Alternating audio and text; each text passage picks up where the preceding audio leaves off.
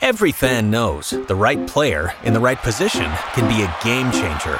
Put LifeLock between your identity and identity thieves to monitor and alert you to threats you could miss. Plus, with a U.S.-based restoration specialist on your team, you won't have to face drained accounts, fraudulent loans, or other losses from identity theft alone. All backed by the LifeLock $1 Million Protection Package. Change the game on identity theft. Save up to 25% your first year at LifeLock.com/aware. From Pennsylvania Avenue to Main Street, Scott Inez tackles the hot topics like only he can. It's time for Inez Says.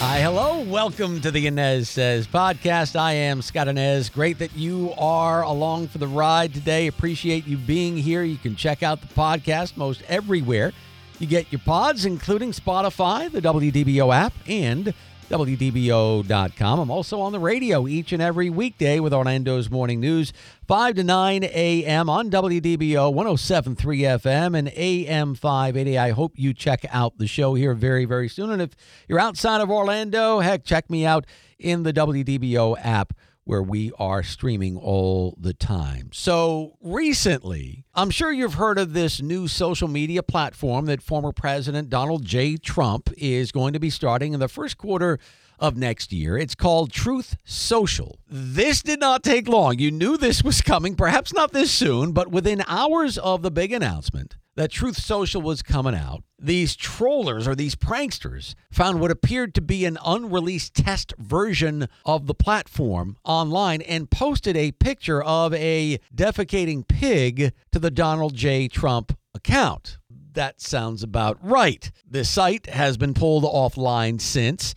An open sign-up page allowed anyone to use the site shortly after it was revealed, sparking the creation of the Donald J. Trump account and the pig posting. Now, later on, a Washington Post reporter was able to register and post under the account name Mike Pence without any stops in place. New sign-ups were later blocked. So hopefully, the people running Truth Social now know what they are up against here. The social media world, man, like it's scary at times. It's snarky. It can be very, very dark there. I don't know how you're going to prevent the haters and the trollers and the pranksters from doing exactly what they did recently when this thing opened. So there are definitely going to be hiccups to Donald Trump's new social platform. I think this is the first of many, but man, if these pranksters can get in on the first day of a test rollout and do the damage that they did, imagine what this thing is going to be like when it gets started early next year. Now, they are billing this new network as a place for families with varied opinions to come together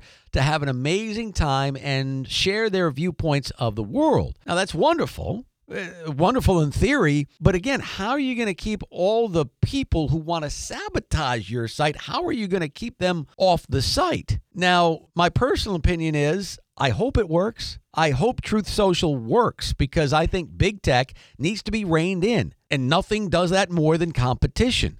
Big tech needs some kind of competition. Hopefully this will be part of that. But day one of this test rollout could have been a sign of things to come when it comes to these pranksters, these haters, these trollers, whatever you want to call them, just making a mockery of this site. We shall see. Now, earlier, I spoke with Adam Raziri. Adam is the co-founder and chief marketing officer with Agency Partner Interactive, a digital marketing firm. He's an expert in social media. And I asked him this question. These trollers or these pranksters found what appeared to be an unreleased test version of this platform and posted a picture of a pig to Donald J. Trump's account. So if they didn't know how challenging this was going to be, I think they probably found that out yesterday, Adam. Without a doubt. And Scott, great to be with you. You know, there's never been a tech platform that I've seen go from point A, from startup mode to perfection. I mean, it takes hundreds of thousands of dollars of optimization and testing with real user data to make a platform like this really frictionless and perfect. I mean, Facebook didn't just become Facebook overnight, and same with Twitter. And so it's no surprise to see these tech writers, these columnists over at other news organizations like Cough Cough, MSNBC, exploiting a startup company for the fact that it's just a startup company and that it has a ways to go from a tech optimization perspective. But that being said, this could be the first actually formidable competitor in a long time to mainstream social media companies. Parler did a great job by themselves without the same sort of connections that President Trump has. I mean, consider this. Parler, right before they were shut down by Amazon, Google, and Apple, was number one in the App Store for downloads, literally the Friday before they were shut down on that following Monday. The thing that Parler did not have was a direct connection to Tim Cook at Apple. And, of course, we know that President Trump has a personal relationship with Tim Cook. So that, but also, too, Truth Social, literally from day one, they're starting with an $875 million valuation. No startup that I've ever worked with has started with $290 million of cash on hand. So that's a lot of money to use and a lot of wiggle room to use for marketing to acquire new users, but then also for optimization to, make this platform go from being a little buggy and a little bit weird to fantastic and easy to use. Well, we'll see. Is there a market, Adam? Is there a market for a Trump-oriented social media platform here? Scott, is there a market? You know what? The biggest thing for social media, of course, is getting users and then getting those users to use it again. Before Trump was banned and censored from Twitter, Facebook, Instagram, and YouTube, I mean, he had over 151 million followers by himself.